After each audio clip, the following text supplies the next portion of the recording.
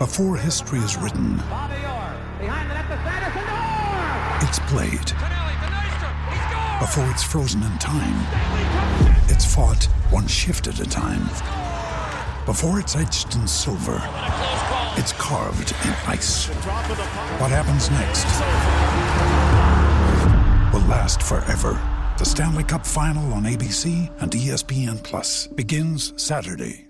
Another day is here, and you're ready for it. What to wear? Check. Breakfast, lunch, and dinner? Check. Planning for what's next and how to save for it? That's where Bank of America can help. For your financial to-dos, Bank of America has experts ready to help get you closer to your goals. Get started at one of our local financial centers or 24/7 in our mobile banking app. Find a location near you at bankofamerica.com/talktous. What would you like the power to do? Mobile banking requires downloading the app and is only available for select devices. Message and data rates may apply. Bank of America NA, member FDIC. Ryan Reynolds here from Mint Mobile. With the price of just about everything going up during inflation, we thought we'd bring our prices down. So to help us, we brought in a reverse auctioneer, which is apparently a thing. Mint Mobile Unlimited Premium Wireless. How to get 30, 30, bit to get 30, bit to get 20, 20, 20, bit to get 20, 20, bit to get 15, 15, 15, 15, just $15 a month? Sold! Give it a try at mintmobile.com/switch. $45 up front for 3 months plus taxes and fees. Promo rate for new customers for limited time. Unlimited more than 40 gigabytes per month. Slows full terms at mintmobile.com.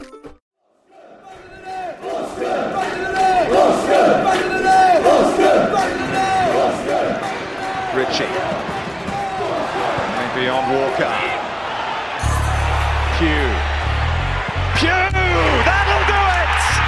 That will do it! Pugh for Bournemouth! The roof of the Gold Sands is raised! Everyone here knows what that could mean to this football club.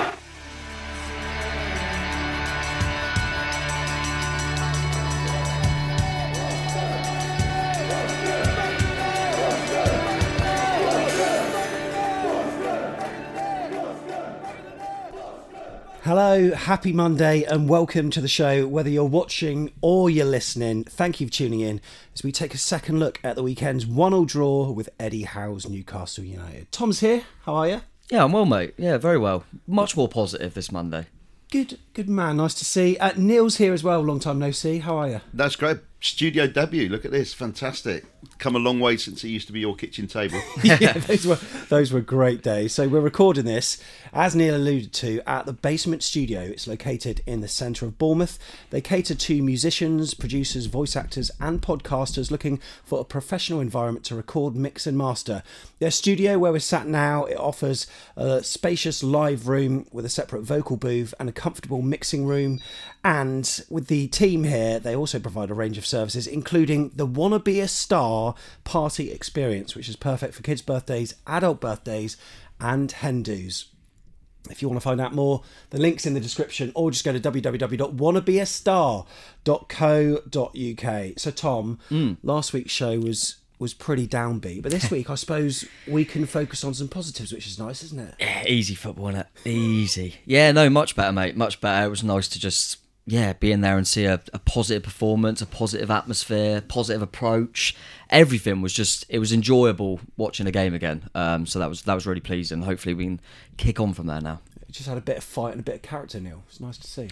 Yeah, I don't know if it was Eddie coming back. It almost seemed like the players right from the off were up an extra gear. Just, we haven't seen this, I don't think, play with that sort of energy and intensity for months. And it was just, hopefully it wasn't Eddie being back. Otherwise we'll only have it for the one game. But it was, you could tell straight from the off it was going to be a different game.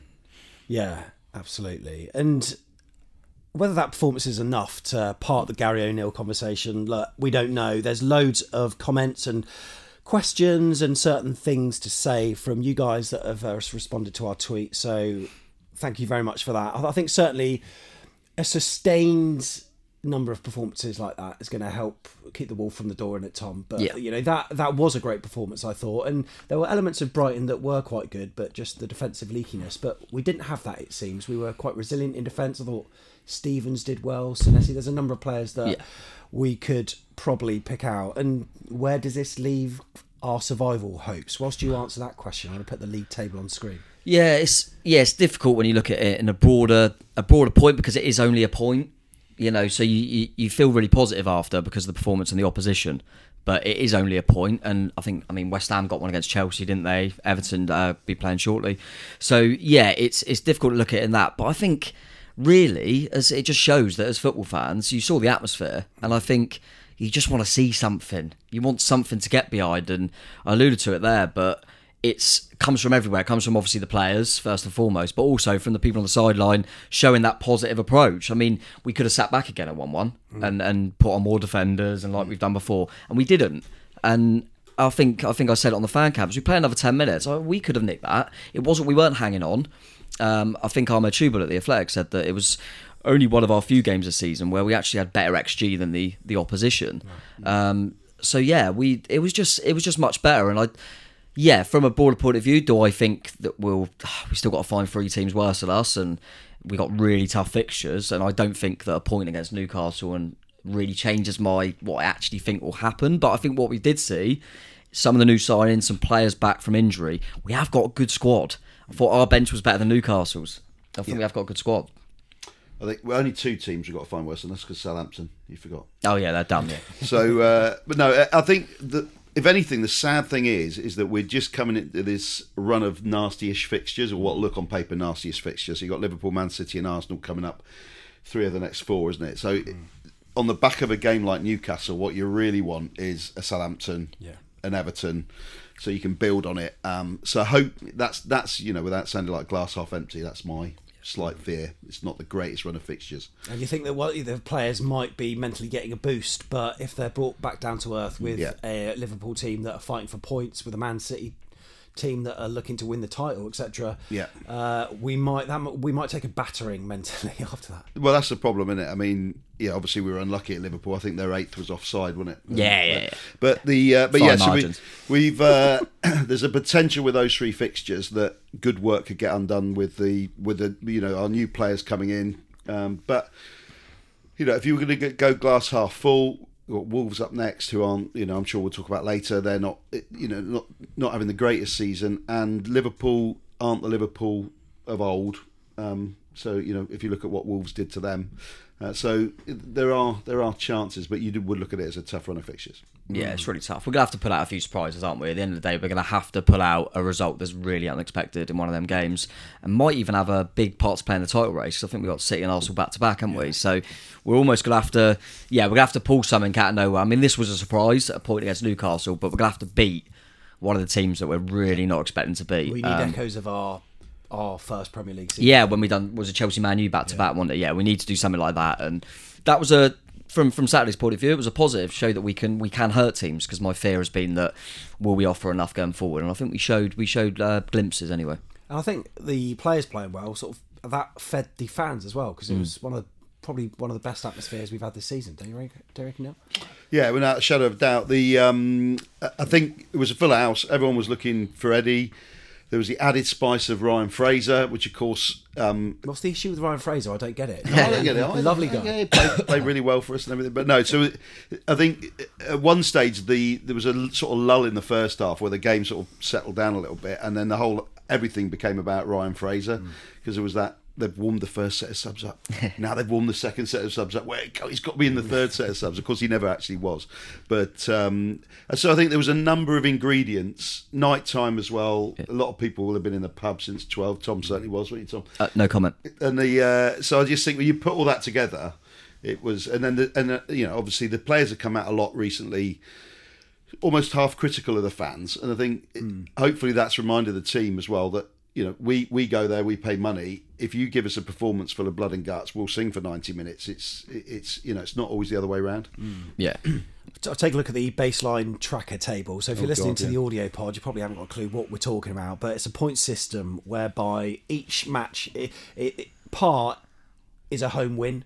Right. And if you lose or draw games in home matches, then you get minus, and then all this kind of stuff. If you get points on the road, it's a plus, but it equates to where you are when you're playing the other 14. We're 9 points below where we should be, as are Southampton, route to the bottom. Nottingham Forest are on 0. So, and I've said in recent pods, it feels like we're not getting points against the teams in and around us. Now, this is a difficult one because Newcastle are counted in that other 14, but really, I think they are probably a top 6 side now, aren't they? Yeah, difficult. I think I'm trying to think why that is. I do think in a lot of when you're playing, trying to counteract the fact of these tough fixtures. When you are playing these sort of teams, they're expected to win and they're going to leave gaps. And I think with our pace now, with the tools we've brought in, would probably help us in that sense on the break. I think when we've played, certainly the Southampton game, I remember sticks out.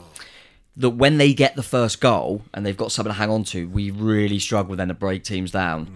And that's my concern is, I think, we'll get into the game, but the fact we scored first is massive, absolutely massive, because, teams have to come out a little bit and that suits us with the pace we got on the break. But, that's a little bit concerned. Yeah, and like you say, I think I tweeted it the other day, you look at the games now, the 2-goal lead against Leeds, Southampton at home where we just didn't turn up, West Ham was horrible as well, and you think, that's 3 defeats there against all teams around us. So we certainly need to turn that round. We have got them to play. It's just, as Neil alluded to, with the fixtures we've got coming up, we just don't want to be adrift. If we're in the mix coming into them games, then we've got a hell of a chance. We didn't beat Wolves at home because probably bad timing, because it was on the back of the 9-0 from Liverpool. But if you look back, the way Wolves were playing at the time, they were awful that day. That was a real chance missed. Forest at home.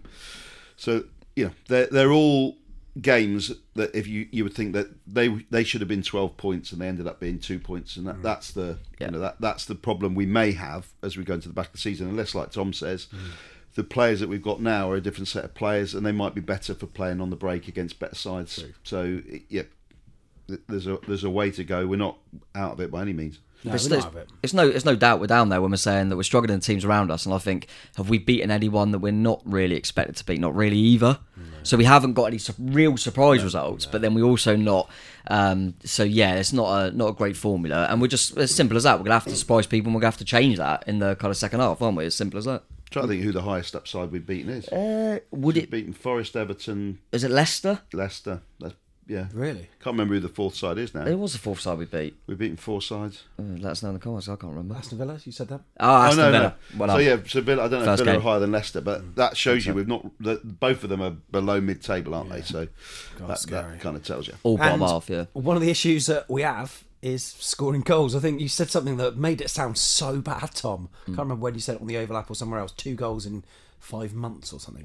Something ridiculous, yeah. I mean, we've obviously excluding the FA Cup. Yeah, obviously since Gary got the job, so since the World Cup basically, which is obviously the same thing. Before the weekend, we had scored 1 goal, hadn't we? The goal against Forest. It's been really, really. And I think my concern with that more was that I don't think we've really looked like scoring. I think I might have said it on the last show. The only one I can really remember like a decent save was Jayden Anthony at Old Trafford, where De Gea made a good save at top corner.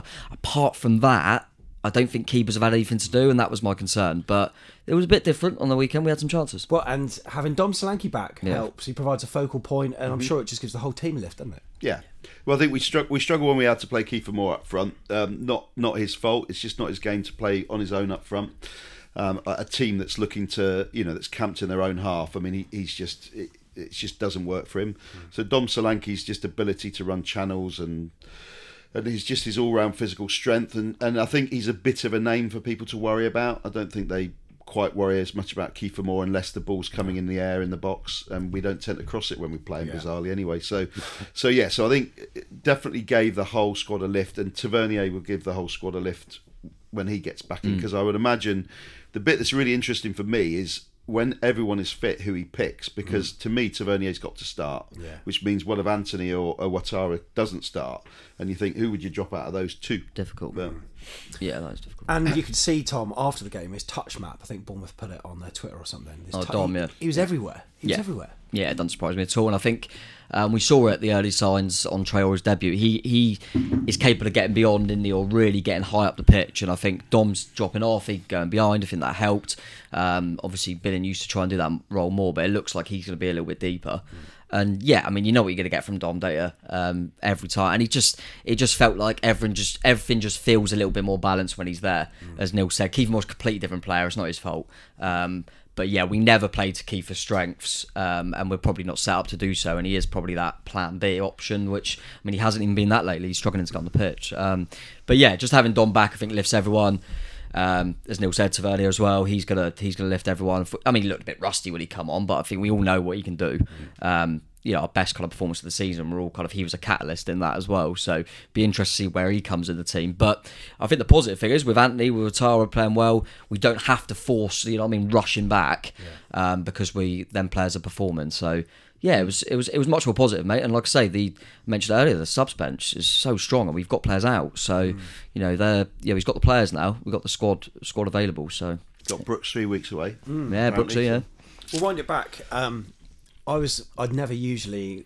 I'm usually in the pub with you, but I never go to games that early. So it was about 1:30. Oh no, sorry. Of course, it was 5:30. So it would have been about 4:00. Where the Newcastle team coach, they had 2 coaches that pulled up.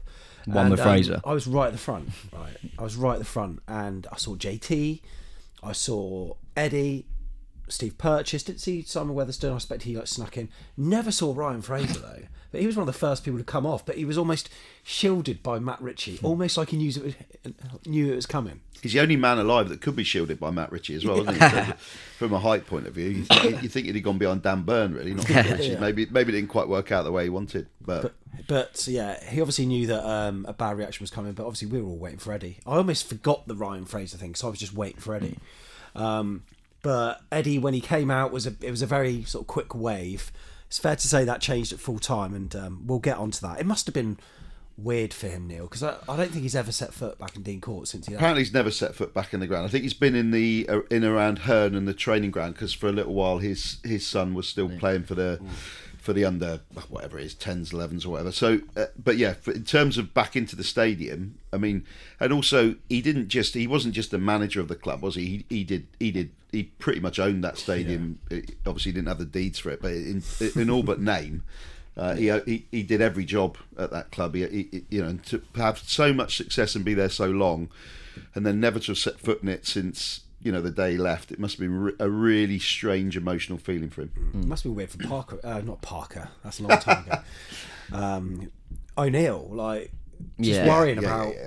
This guy is adored. And fans are going to at some point sing his name. I thought we actually did quite well in terms of restraining it until full time, big time, and maybe a few applauses when they were warming up and stuff. But for O'Neill as well, it must have felt a bit strange knowing that you're probably the more disliked manager here. Yeah, it would have been very interesting. It wouldn't have been nice. I'm glad it didn't happen. Less loved, I should say. Yeah, less loved, not more. If we'd gone a couple of goals down early, what would have happened then? That was always my concern. So I was really pleased that didn't happen, because it could have got a bit toxic in there in terms of you got one manager that's so loved and then the other one under pressure.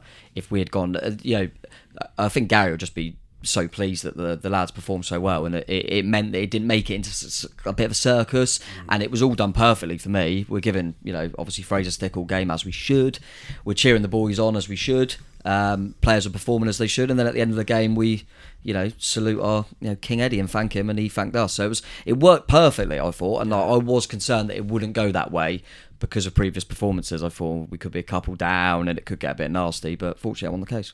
Yeah, well, the case. So yeah, we've seen the teams on screen already, and there's a chronological look. If you're watching on YouTube, you can see what happened when, and it was quite a good game to watch actually. But the first point of note is probably the goal, and once again a Dango Ouattara assist. It was a corner that came in from Traore. He got that little flick. I think it was going wide, and then it was definitely going wide. Yeah, and then but not by much. No, and then Senesi ghosted in.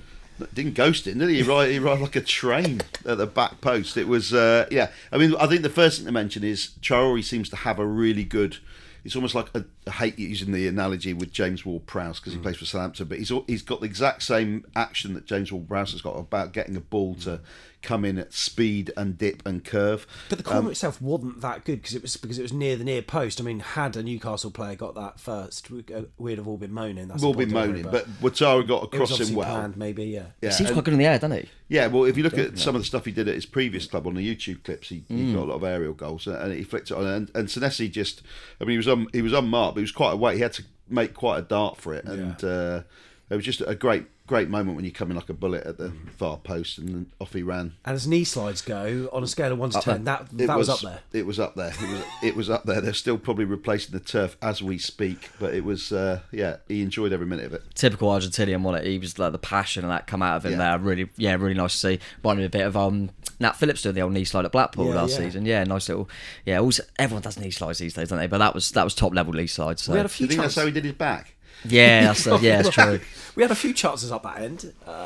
I think Solanke had a flicked header that Pope had to get down to, like, put it out for a corner, and we got into some really good positions. Maybe didn't get the shots away that we needed to, but I thought on the whole we just looked so much more creative, and like I said, the fans, like, they seemed to feed off it, and it was a really good atmosphere, I thought. Yeah. Better. Well, we're like any fan base. We're not a bad fan base. We have to have things happen, but that's no different to any other club. There seems to be a lot made of it at the moment. The fans aren't doing this, the fans aren't doing that, both by other fans and by people within the club. But we've always been the same. If we don't expect a lot, we don't expect to win the league, we don't expect to even win games. But what we do expect is a bit of passion and energy. And like Eddie said, when that stadium rocks, it really rocks for the amount of people that's in it.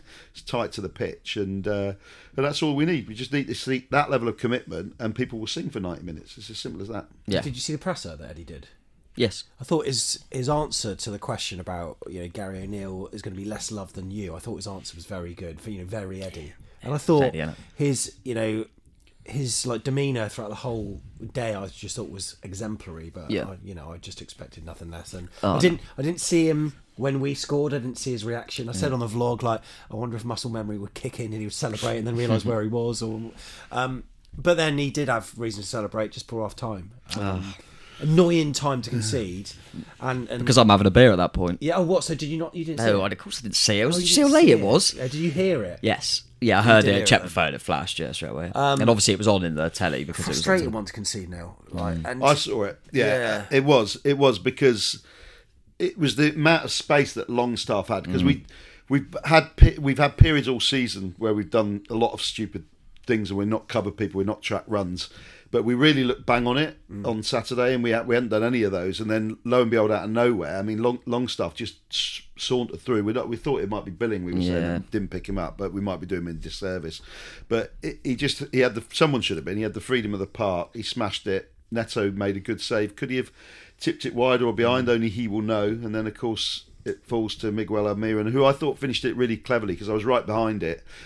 I thought he was going to go near post. Neto thought he was going to go near post, and he just took it a little bit and then smacked it back across him once Neto was off balance. Clever finish, and that was that. Yeah, I watched it back, and it does look like, I mean, a lot of players are, to be fair, ball watching, so to speak. They're all kind of attracted to the ball, and Billings just he's probably the man, and he just kind of comes off the back of him, and then what that leaves is it means Jay-Z has to come across. He has to leave Almiron to tuck in, otherwise Longstaff's just going to walk through. So, and obviously... Could have Jayden got back? I don't know, maybe. But Jayden could have at least shouted to Billing, like... you don't... Around, maybe, potentially. But it all transpired from Longstaff just ghosting through too comfortably, really, which was a shame because, like Neil said, we were coping with all of that all game, really. I think, like, Saint-Maximin, when he's got the ball, it's... I don't know what's going to happen. Exactly, he's such a live wire, and it's almost like our central defenders sort of almost magnetised to him just to close him down quickly. But he managed to get that pass away, and like I say, that shot could have Neto done better.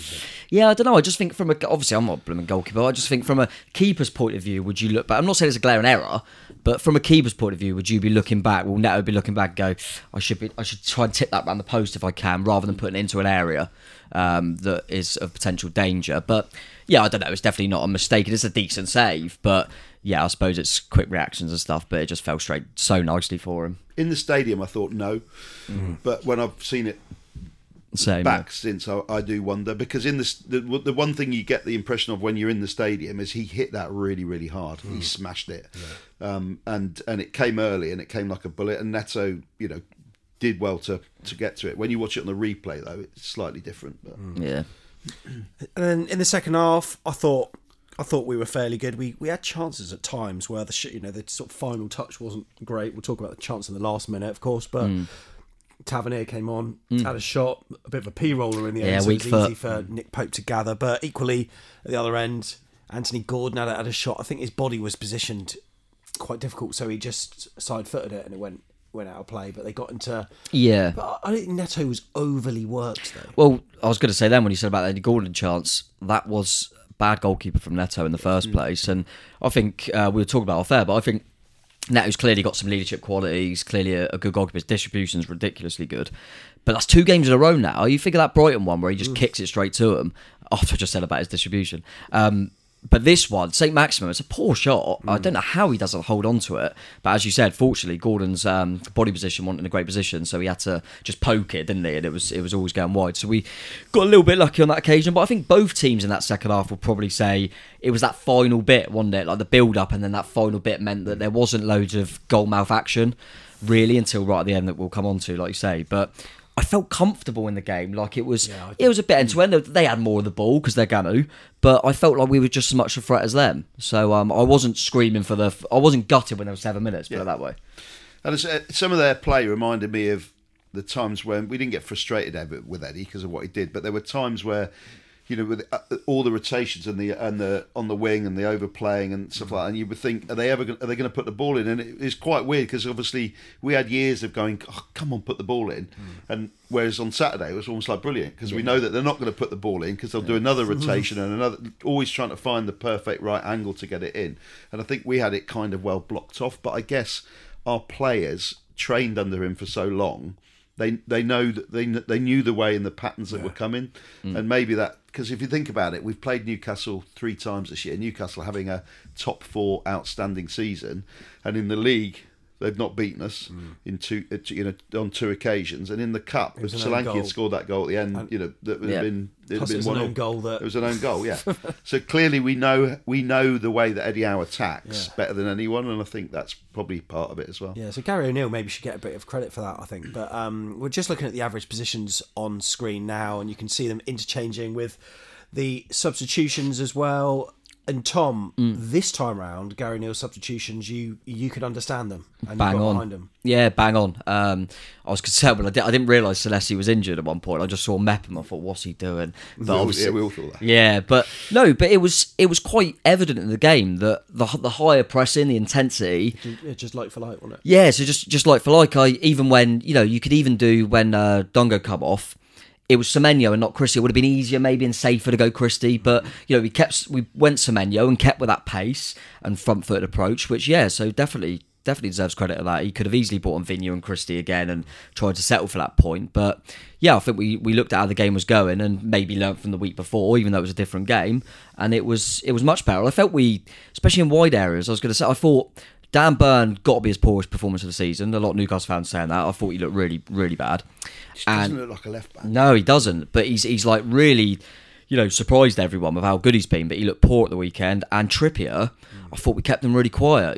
So I think both wingers really stopped them fullbacks from getting involved as much. And St. Maximum and Almiron were quite isolated at times, so we done that really well. And as you say, that the changes were perfect as well because they were like for like, and it just gave us a bit more intensity, and it was just freshened it up a little bit. I think Dongo ran his race, for example, and it was and when you've got them options of Tavernier, Semenyo, they're good options to have. So it was bang on. He deserves credit for the change in this game, definitely. And it did keep the intensity, and that was exemplified by that chance just before 90 minutes where. Fair play to Traore for the pressing that was being done. That was on Burn, wasn't it? On Dan Burn. There was a loose touch here. I don't know if he was thought that a Newcastle player was down injured, and he sort of paused for a minute. But Traore just thought, well, the ref ain't blown. I'm playing on, and then he puts this ball across that Semenyo runs over. I don't know whether Solanke knew that. And then Dom's flick, he's done that many a time before. He did it at Huddersfield last season. He's done it this season as well, hasn't he? But sadly... It was, I mean, I do wonder, because I was surprised when Semenyo dummied it, because I thought Semenyo was going to take maybe a touch and then try and blast it across the keeper. Yeah. So he showed great awareness, but I also wonder if maybe Solanke was a bit like, and then, had to react at the last minute, and maybe that meant, instead of positioning his body different and smashing it, he did the old back leg trick. Yeah. But I've seen a little bit of criticism for it, but I just don't get it, because, it took it was a... You look at it, it was a millimetre from being over, and Trippier's just a very, very experienced defender. An awful lot of fullbacks would not have been in that position. He was very calm. He was very calm. He took a touch, didn't he? I didn't realise he took a touch. It dribbled it out almost. Yeah. But it was the, like you say, the positioning of Trippier is just Trippier all over, isn't it? But I actually, at the time, obviously I'm right behind that goal, and at the time I thought, why is he flicked it? Why didn't Dom just tap? And then, as you say, Neil, looking at it back, that is a split second, and he's just got, and the way he's actually manoeuvred his body to still get it nearly in is pretty impressive. So yeah, just so close, mate. So, and even right behind it, I thought, was that over the line? But yeah, Trippier does an exceptional job there. But I didn't realise how late that was actually at the time. I didn't realise how late that was. That was It would have been an incredible achievement as well, because you think they've only lost once this season, Newcastle, and that was last minute at Liverpool in a game that shouldn't have gone on as long as it did. So yeah, it would have been a real major statement. We were a millimetre away from beating them. If you were a Newcastle fan, Tom, would you be worried this form? No. Because what's it now? 5 draws in the last 6 games, all aside from the cup, of course. But yeah, a lot of draws. I think it's amazing how quickly it can change. Isn't it? When they were winning a few, they kept talking about the last time they lost. It's been so long, and now it's how many draws they've got. They've still haven't lost one game, which is impressive. I do think that it's probably showing they're a little bit light on the bench. You know, you thought our bench was stronger. Yeah, 100%. And obviously with Bruno's suspension, obviously Callum was out, and you look at it now. Shelby's obviously gone out on loan. Chris Wood went out. And you look at their subs bench, I think there was a lad called Miley, I think it was, or something. He's never been on the bench, like a youth player.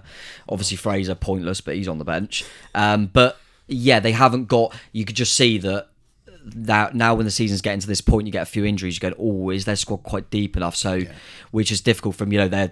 And then Willett got injured really early, didn't he, in the game, and had to come off for Gordon. So, yeah, I think they're just seeing that a little bit. And is there a tiny part of them maybe subconsciously waiting for that cup final? It's around the corner, potentially. I do think that's played a part. It has. And I think the other thing, there's definitely a side in transition, and they're well ahead of where they should be. Gotcha. That squad is punching above their weight. So you think everyone's talking Champions League football for them. I mean, that is a Champions League squad that's got like Sean Longstaff playing in midfield. Yeah.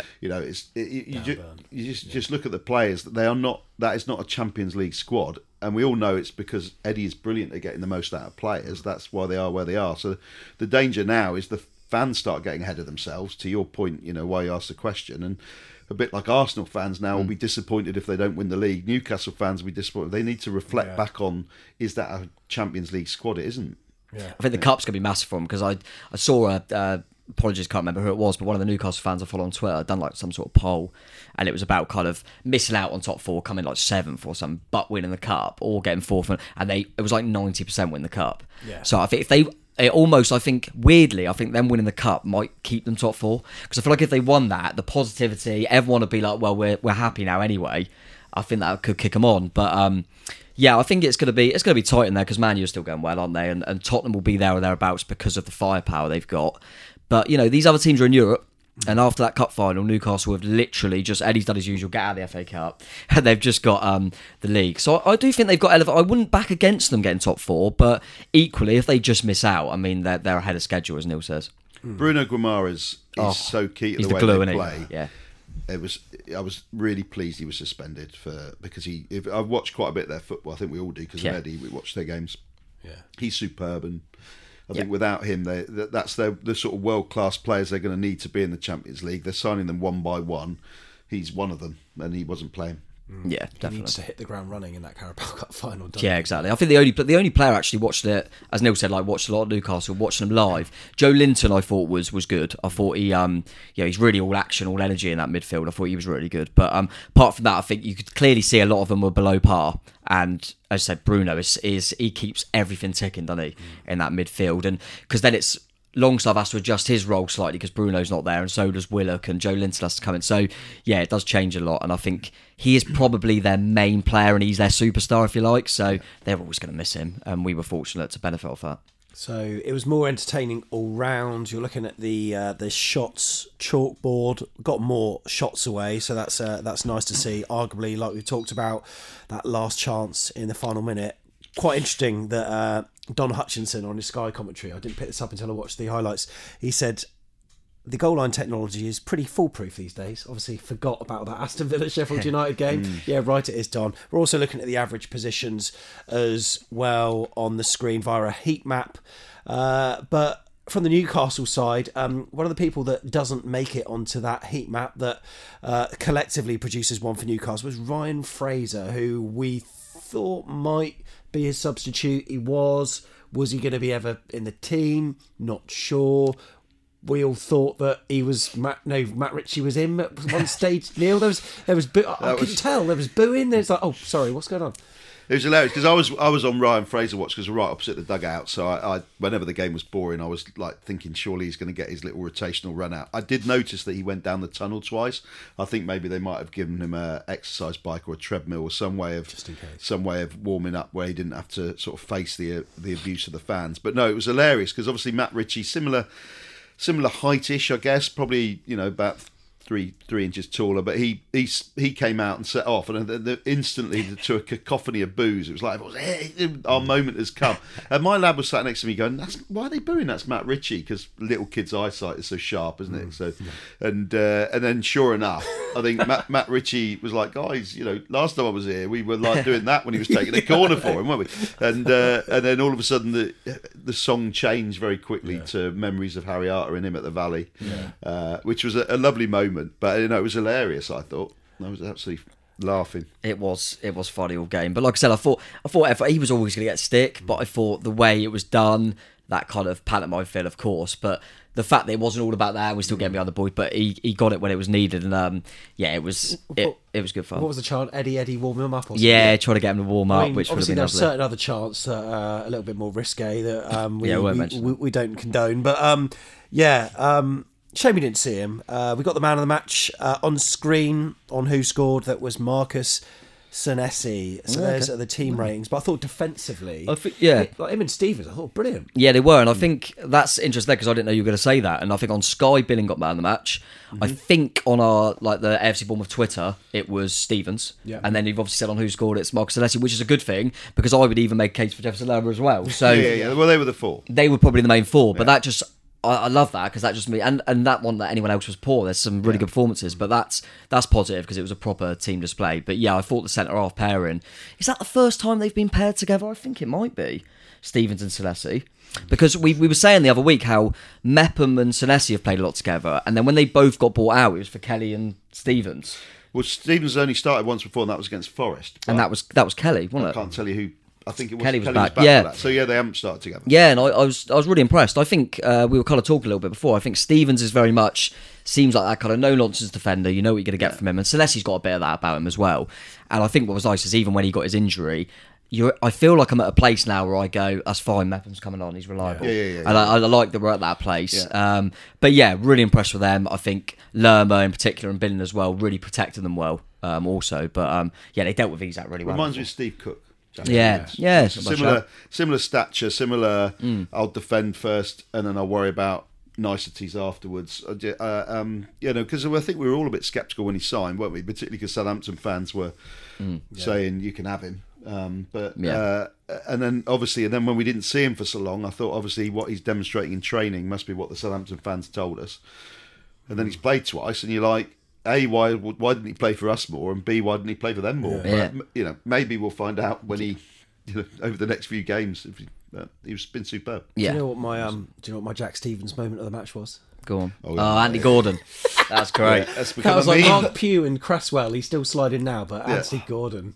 Love that. Yeah, that was brilliant. He was just typical, sub coming on for Newcastle, and Eddie, who's probably told him to be really intense. He's just gone for it, thinking, this will get the crowd up when I block this pass, and Stevens saw it coming a mile off. So yeah, that was a nice moment. But yeah, I thought them two, as I say, for their first game together, I thought really good partnership. Yeah. And then Mepham comes on, it didn't really change anything either. So that was really good to see, because obviously, the fact that I was just about to say that our captain's out, but obviously Lloyd's not the captain anymore. But Lloyd being out, but showing that we've still got some depth there. Mepham's been our best centre back this year. Absolutely, yeah.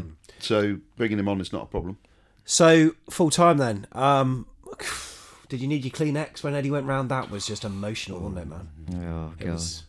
It was something else. It was. I was so sad. I was just so sad. It just brought back so many memories, I think, of so many games. It obviously choked him up as well. Oh God, yeah. You could see that tears running down his face. I mean, it's unusual to have a bloke with that level of connection at a football club, because for a start, you've got someone that's taken the club up 4 divisions. I think it's only Graham Taylor really that's properly done that before.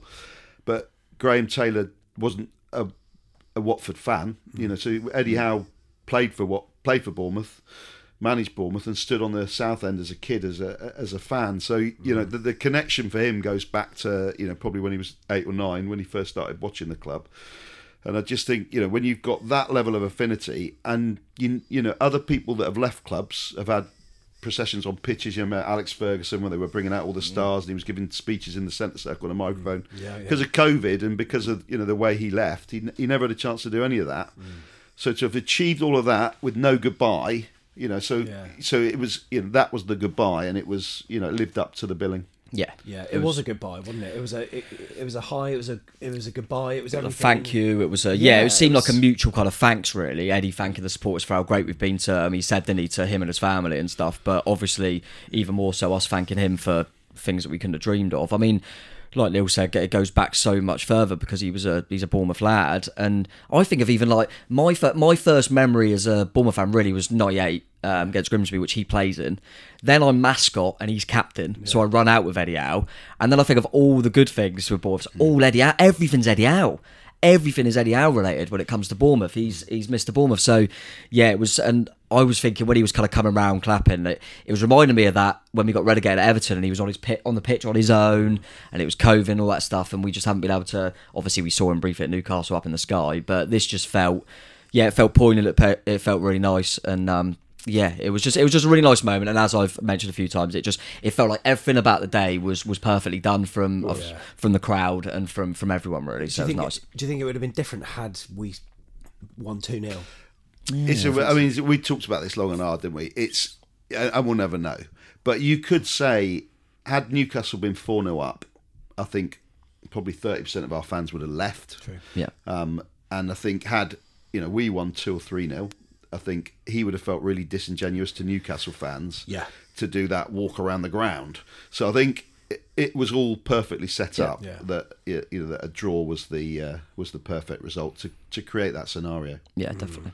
We've had a few tweets in, so we're going to go through them now. You can obviously see them on screen if you're watching on YouTube. So we asked you about whether the performance has changed your views much. We'll go through a few comments and we'll comment as we go as well. Heather says it feels much better. The new players are so good. It's more exciting to watch. Ethan said it was good to see Eddie Howe and the fans reunited. The atmosphere was electric. Michael, having Don back, made a massive difference. Jack Stevens continues to be solid. John Holbrook Jones says, can we score enough goals from the chances that we create in order to win games and stay up? So, is this too little too late? It will be. We've got some key games left. We have to win all of them. I feel a lot more confident with the players that we now have. My gut feel still is we might have the players, but we might not have the managerial experience. So I know it was a lot better, but we're still talking about 5 points out of 42. So if you look at that as a run, it's shocking. You've got to say that might only be 5 points out of 50 odd. But by the time we've played Liverpool, Man City, and Arsenal, so we then have a run of games where we're literally going to have to win all of them. So the ones that we play from anyone sort of 6th, 7th down, we're going to have to win all of them.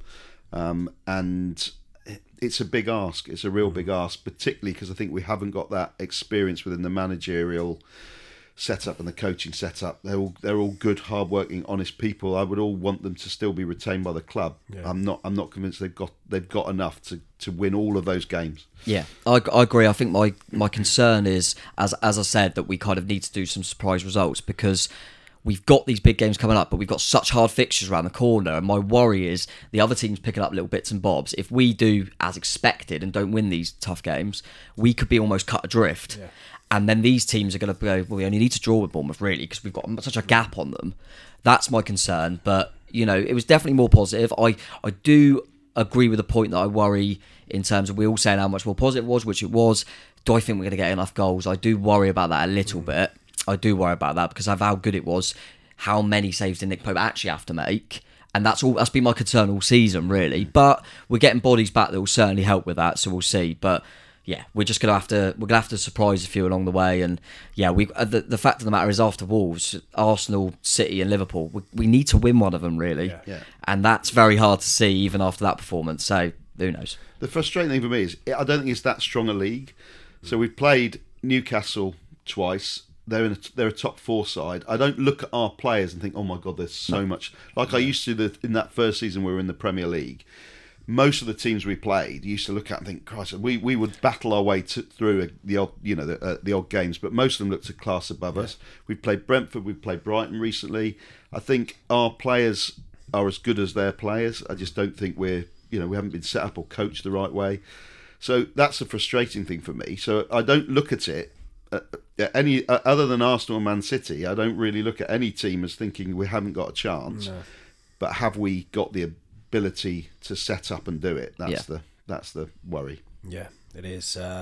Gareth commented on the great atmosphere going. Also had Reds BH7 AFCB. Really good performance. Disappointed about the final score, but he's questioned the adrenaline for the special occasion, and is that what helped us put in such a good performance? I suppose the only way they can prove whether it was or wasn't is by following it up, and that's what we need, a sustained run. Yeah, exactly. I think Neil said it earlier that we won't know until coming up if everything about the whole day and the later kick-off and all that stuff might have been part of it. It probably was part of it, but let's use that as a springboard now, for sure. But that might have played a part in it, definitely. But we're just going to have to hope and see the proof be in the pudding, mate. Let's see if we can kick on from there.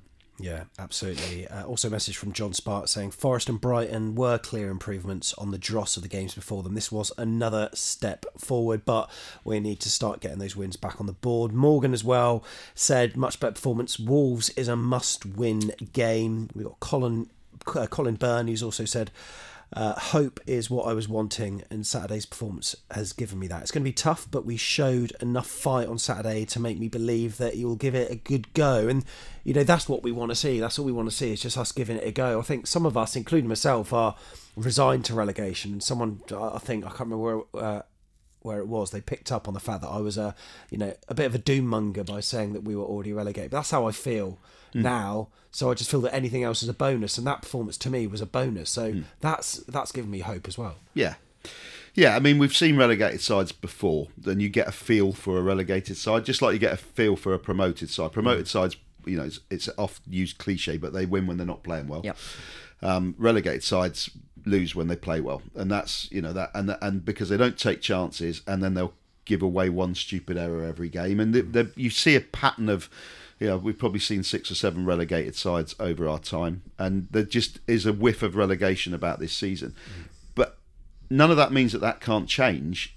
All you can comment on is what you see so far. Yeah. So if we go to Wolves, play really well, the new players kick in and we score twice and win 2-0, then you would reassess that whole opinion. But as it stands at the moment, you would say this has got a whiff of a relegation season about it. And that's bang on as well. So I was going to say that the fact that we play really well at the weekend and then one lapse of concentration for Sean Longstaff and they score, because that is how it is at the moment. And and we do a back heel flicker in the last minute and it's just off the line. It's like you say, it's all these little things do play a part. But we're just going to have to see how we go, and hopefully we can start going, hang on, now these new players and some of these bodies are back, there's a little bit of a shift in how I'm thinking. And we also need, taking it away from us, we need a team to drop in as well. We need to have a few that we can pull in, which is why Wolves is even bigger, because they've got a few points lately. We need to drag them back in. Because at the moment, if I had to predict, I think the ones that could drop in are actually Forest. I think when we played them, we should have beaten them. Didn't think they were very good at all. Poor at the weekend. Poor at the weekend. And I think everyone's kind of got this thing of, Forest have sorted themselves out now. Yeah. I think they could get dragged in. And then we need to hope that Leeds don't get the appointment right. Southampton continue as they're going, don't get the appointment right. That the Dyche bounce is not as big as we're all anticipating. And then you start dragging teams in, and then, you know what I mean? And then you can make it a real scrap. But lots and lots of moving factors. When you listen to all of that, it's bang on. There's just so many moving factors. So many. How anyone could predict, really. But the trajectory is that I think you're right. I think it's going to be a really, really pleasant surprise if we stay up. Be nice. And it's quite nice also that we created a goal that wasn't from a mistake, because that, I think like when Ryan Christie scored. Oh yeah, Leicester against Burnley, that was a mistake. Oh, Burnley, sorry, sorry, against Forest, wasn't it? Was it Ryan Christie? No, Burnley. It was. You were talking about Burnley in the cup, But it's nice that we're creating chances, and we created a few. Ashley's fairly optimistic, actually. He says that we need at least a point against Wolves. Chris said much better. Clark Griswold also talked about the Wolves game, see what we can do if we play positively. Performance brings more confidence for the rest of the season for me, said Riley. Nick Jenkins, several managers have already turned down the Leeds job. Jesse Marsh is now odds on for going down the road. Interesting appointment. Would you have gone for him for the AFC Bournemouth job if O'Neill was at any point relieved in his duties, or would you not? I think we were saying this earlier, weren't we, Neil? I think I get it if it's short term in Southampton. you know, me and Neil were talking, and it's kind of, he's got that Premier League experience so closely. He's going to be so desperate to finish above Leeds, like you said to me. Yeah, but let's be really clear. We were talking about him going to Southampton. Yeah, not us. So Yeah. if he went to Southampton, if you were going to be, it's really hard for us to put a glass half full when we're talking about Southampton. But you would say he knows the league inside out, so he hasn't got to do a bit of adapting. True, yeah. And he will bust his guts to finish above Leeds. That goes without said. In terms of for us, I mean, it's just a personal thing. I just can't stand the bloke. So he was a complete prick when we played up there, and he's just not my cup of tea. No, I think if he ends up going to Southampton, I think from a Southampton fan's point of view, it isn't one that's like, you know, you're buzzing about it. But I think, you know, it would be kind of okay short term. He's going to be so desperate to keep us in the league, but maybe if they were to go down, they would think, oh, then we can. But Jesse Marsch might be thinking, I will take any job. And if I don't keep you up, I'll go. Do you know what I mean? So they might just be looking at that because who's out there really short term? Any manager with anything about them now is going to look at Bournemouth and Southampton, for example, and go, "I'll do it in the summer, but I ain't coming in now." You're having a laugh. Because they don't want relegation on their CV, do they? So any criticism that we might have had about our board and you know, not making the right appointment, that goes back to earlier on in the season, and the appointments of Woodgate and Tyndall. It goes back to all of that. I think now, the situation we're in now, I think as other clubs are proving, it isn't that easy to pull a rabbit out of the hat. The rabbit was Sean Dyche. Yes. And Everton pulled that rabbit out of that. They took that punt, whereas other clubs didn't take that punt for whatever reason. And I think if you want to avoid relegation, Sean Dyche is probably your best bet. Yeah, Everton done that, and then I think it was Brighton with De Zerbi, and obviously Wolves got the gaffer in. I can't pronounce his bloody name. That's it. And they found kind of these people, didn't they, with a bit of a philosophy and managed to have that pull, which maybe we don't have as much. But yeah, and then it was literally it was like a race to Dyche. That's what it felt like. And Everton went and done it. So now it's kind of a case of, is there really, you know, we change the manager, who the hell are we going to get now? So Lampard, Gerrard, exactly. Not people who you would particularly want to put your horse on. No, not really. We got RC Morgs as well, who's thinks it's too little, too late. He doesn't agree with all the O'Neill hate. People have taken it way too far, but I do agree he wasn't the man for the job. But he could prove me wrong. Jim Smith thinks we are still going down, 2 points already given away to those around us. And he says it's becoming clearer what we're trying to do now. Yeah, absolutely. Great performance, but we need a miracle to stay up, says Aging Cherry. My view is unchanged, says James, but I don't see us changing manager for the foreseeable.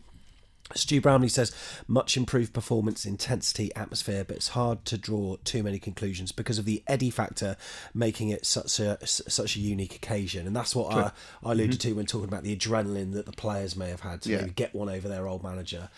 We can't really judge it based on that, can we? Yeah, we think how many players on the pitch have an affinity with Eddie Howe. It's really unusual when you get that level of affinity, because obviously all of their players have, and still, if you look at our 25-man squad, not so many that played on Saturday, but at the start of the season we were basically playing anyone that Eddie had signed. Obviously it's changed a bit recently, but still an awful lot of our squad would have wanted to have shown him on the pitch why he was right to have signed them, and want to put in a good performance, you know, for him, which I think is, you know, obviously he wouldn't have wanted that on that particular occasion, but I think that's what they were all busting a gut to show, and it was made it a special night. Yeah, it certainly did. Much better performance, said David. One swallow doesn't make a summer, says Chris Jones. Wants to see more of that. Also, a must win at Wolves, says FPL Commander. Well, he's asking the question, but yeah, we certainly agree with that. Attacking football at pace, on the front foot, minimal back passing, says Steve Clark, and it worked.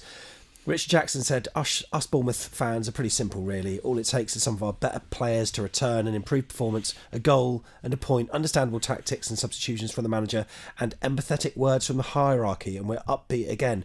Bring on Wolves. And yeah, I noticed that.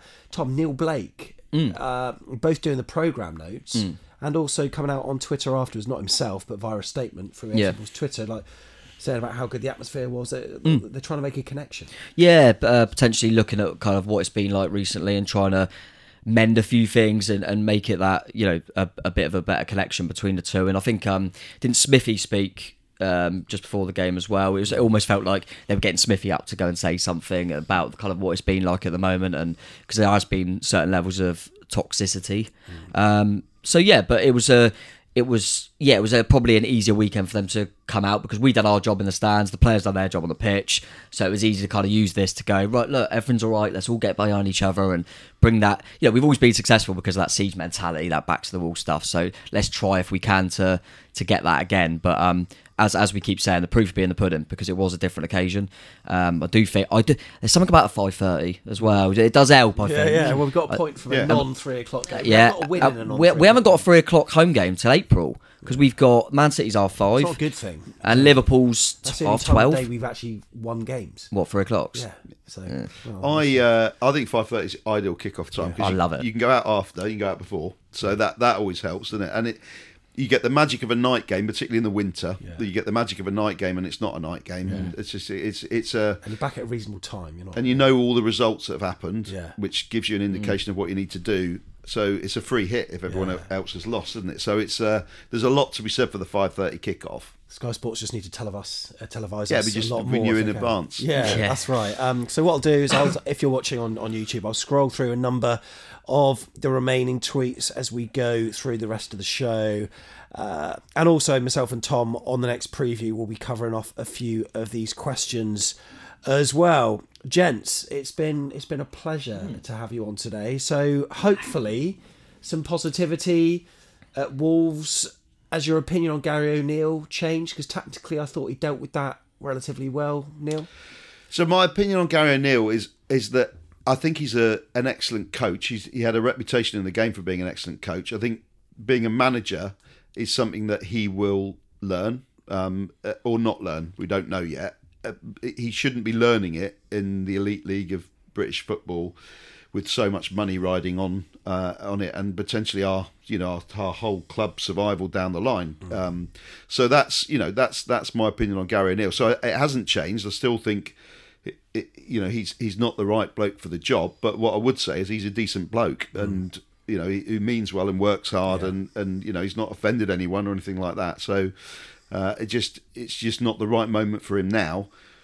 But if he does learn on the job, happy days. I will just be surprised if he does, but pleasantly surprised. Yeah, I agree. It's fortune smiling on him. His first ever job in a managerial setting is in the Premier League, with over 50 million spent in January for him. He's been very fortunate in that sense, and I totally agree. Did we mention it on the last one about Duncan Ferguson trying to learn the manager, and he's gone to Forest Green at the bottom? Yeah. And it's that sort of thing. You think he's obviously a good coach, and maybe he wants to test himself in the managerial role, which, as Neil says, is very different. To be doing it in the Premier League is very strange, and it doesn't normally happen. So I think that's where people have been a bit concerned, and we'll see, won't we? We'll see. I'm not. I want to end it on a positive. I'm not confident, if I'm honest, but it was just great to see. Crowd good, performance good, tactical decisions good. I felt the way to describe it was brave. I thought we were braver, and we've been the opposite of brave, in my opinion, since the break. So that was really positive. Quick shout out to Steve's boy, Ben Hensman. Ben Hensman is 13 today, so happy birthday, Ben. Have a good one, mate. Happy birthday, Ben. Well, it's been a pleasure. Tom, as ever, thank you, sir. Cheers, mate. Yeah, much better. Enjoyed it. Neil, what a debut. Well, I say debut, a studio debut. Debut. I was a studio virgin. Yeah. I'm no longer a studio virgin. Tom's taken my virginity. We'll have to get you in the Wanna Be a Star studio booth doing a pop song at some point, yeah? Yeah, a bit of Frank Sinatra. When we stay up, maybe we can organise that. Thanks for coming on, Neil. No, always a pleasure. And thank you very much. If you've enjoyed this video, we'd appreciate it if you share it on your socials. If you saw it via Twitter or Facebook, just give it a retweet or a share. We'd truly appreciate it. And if you're listening via the audio pod, why not tell your mates and tell them to get it on in the car. Maybe as they're travelling up to Molineux on Saturday. Should be a big one. And remember to stay tuned to the YouTube channel. Plenty more content on the way, including a preview. There's a away day thing to get out for Brighton, Tom. There's lots to do in that. Yeah, still got a lot more still to get out, but looking forward to it. At least we're doing it this week in positive mindset. Yeah, exactly. Thanks for watching or listening, and we'll see you in the next one. Up the cherries. Up cheers. Up the cherries.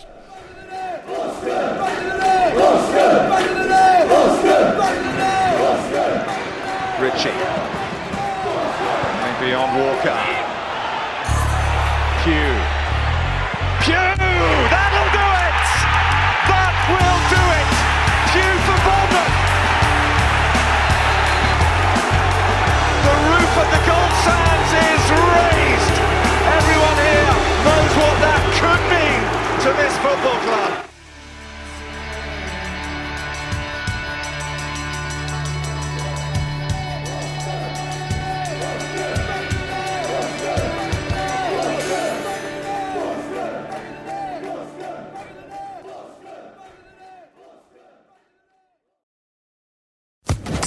Social Podcast Network.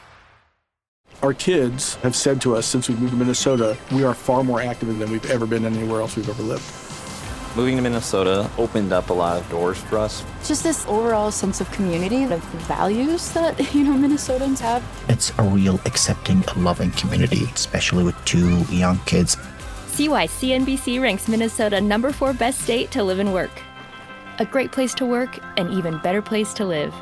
ExploreMinnesota.com/live.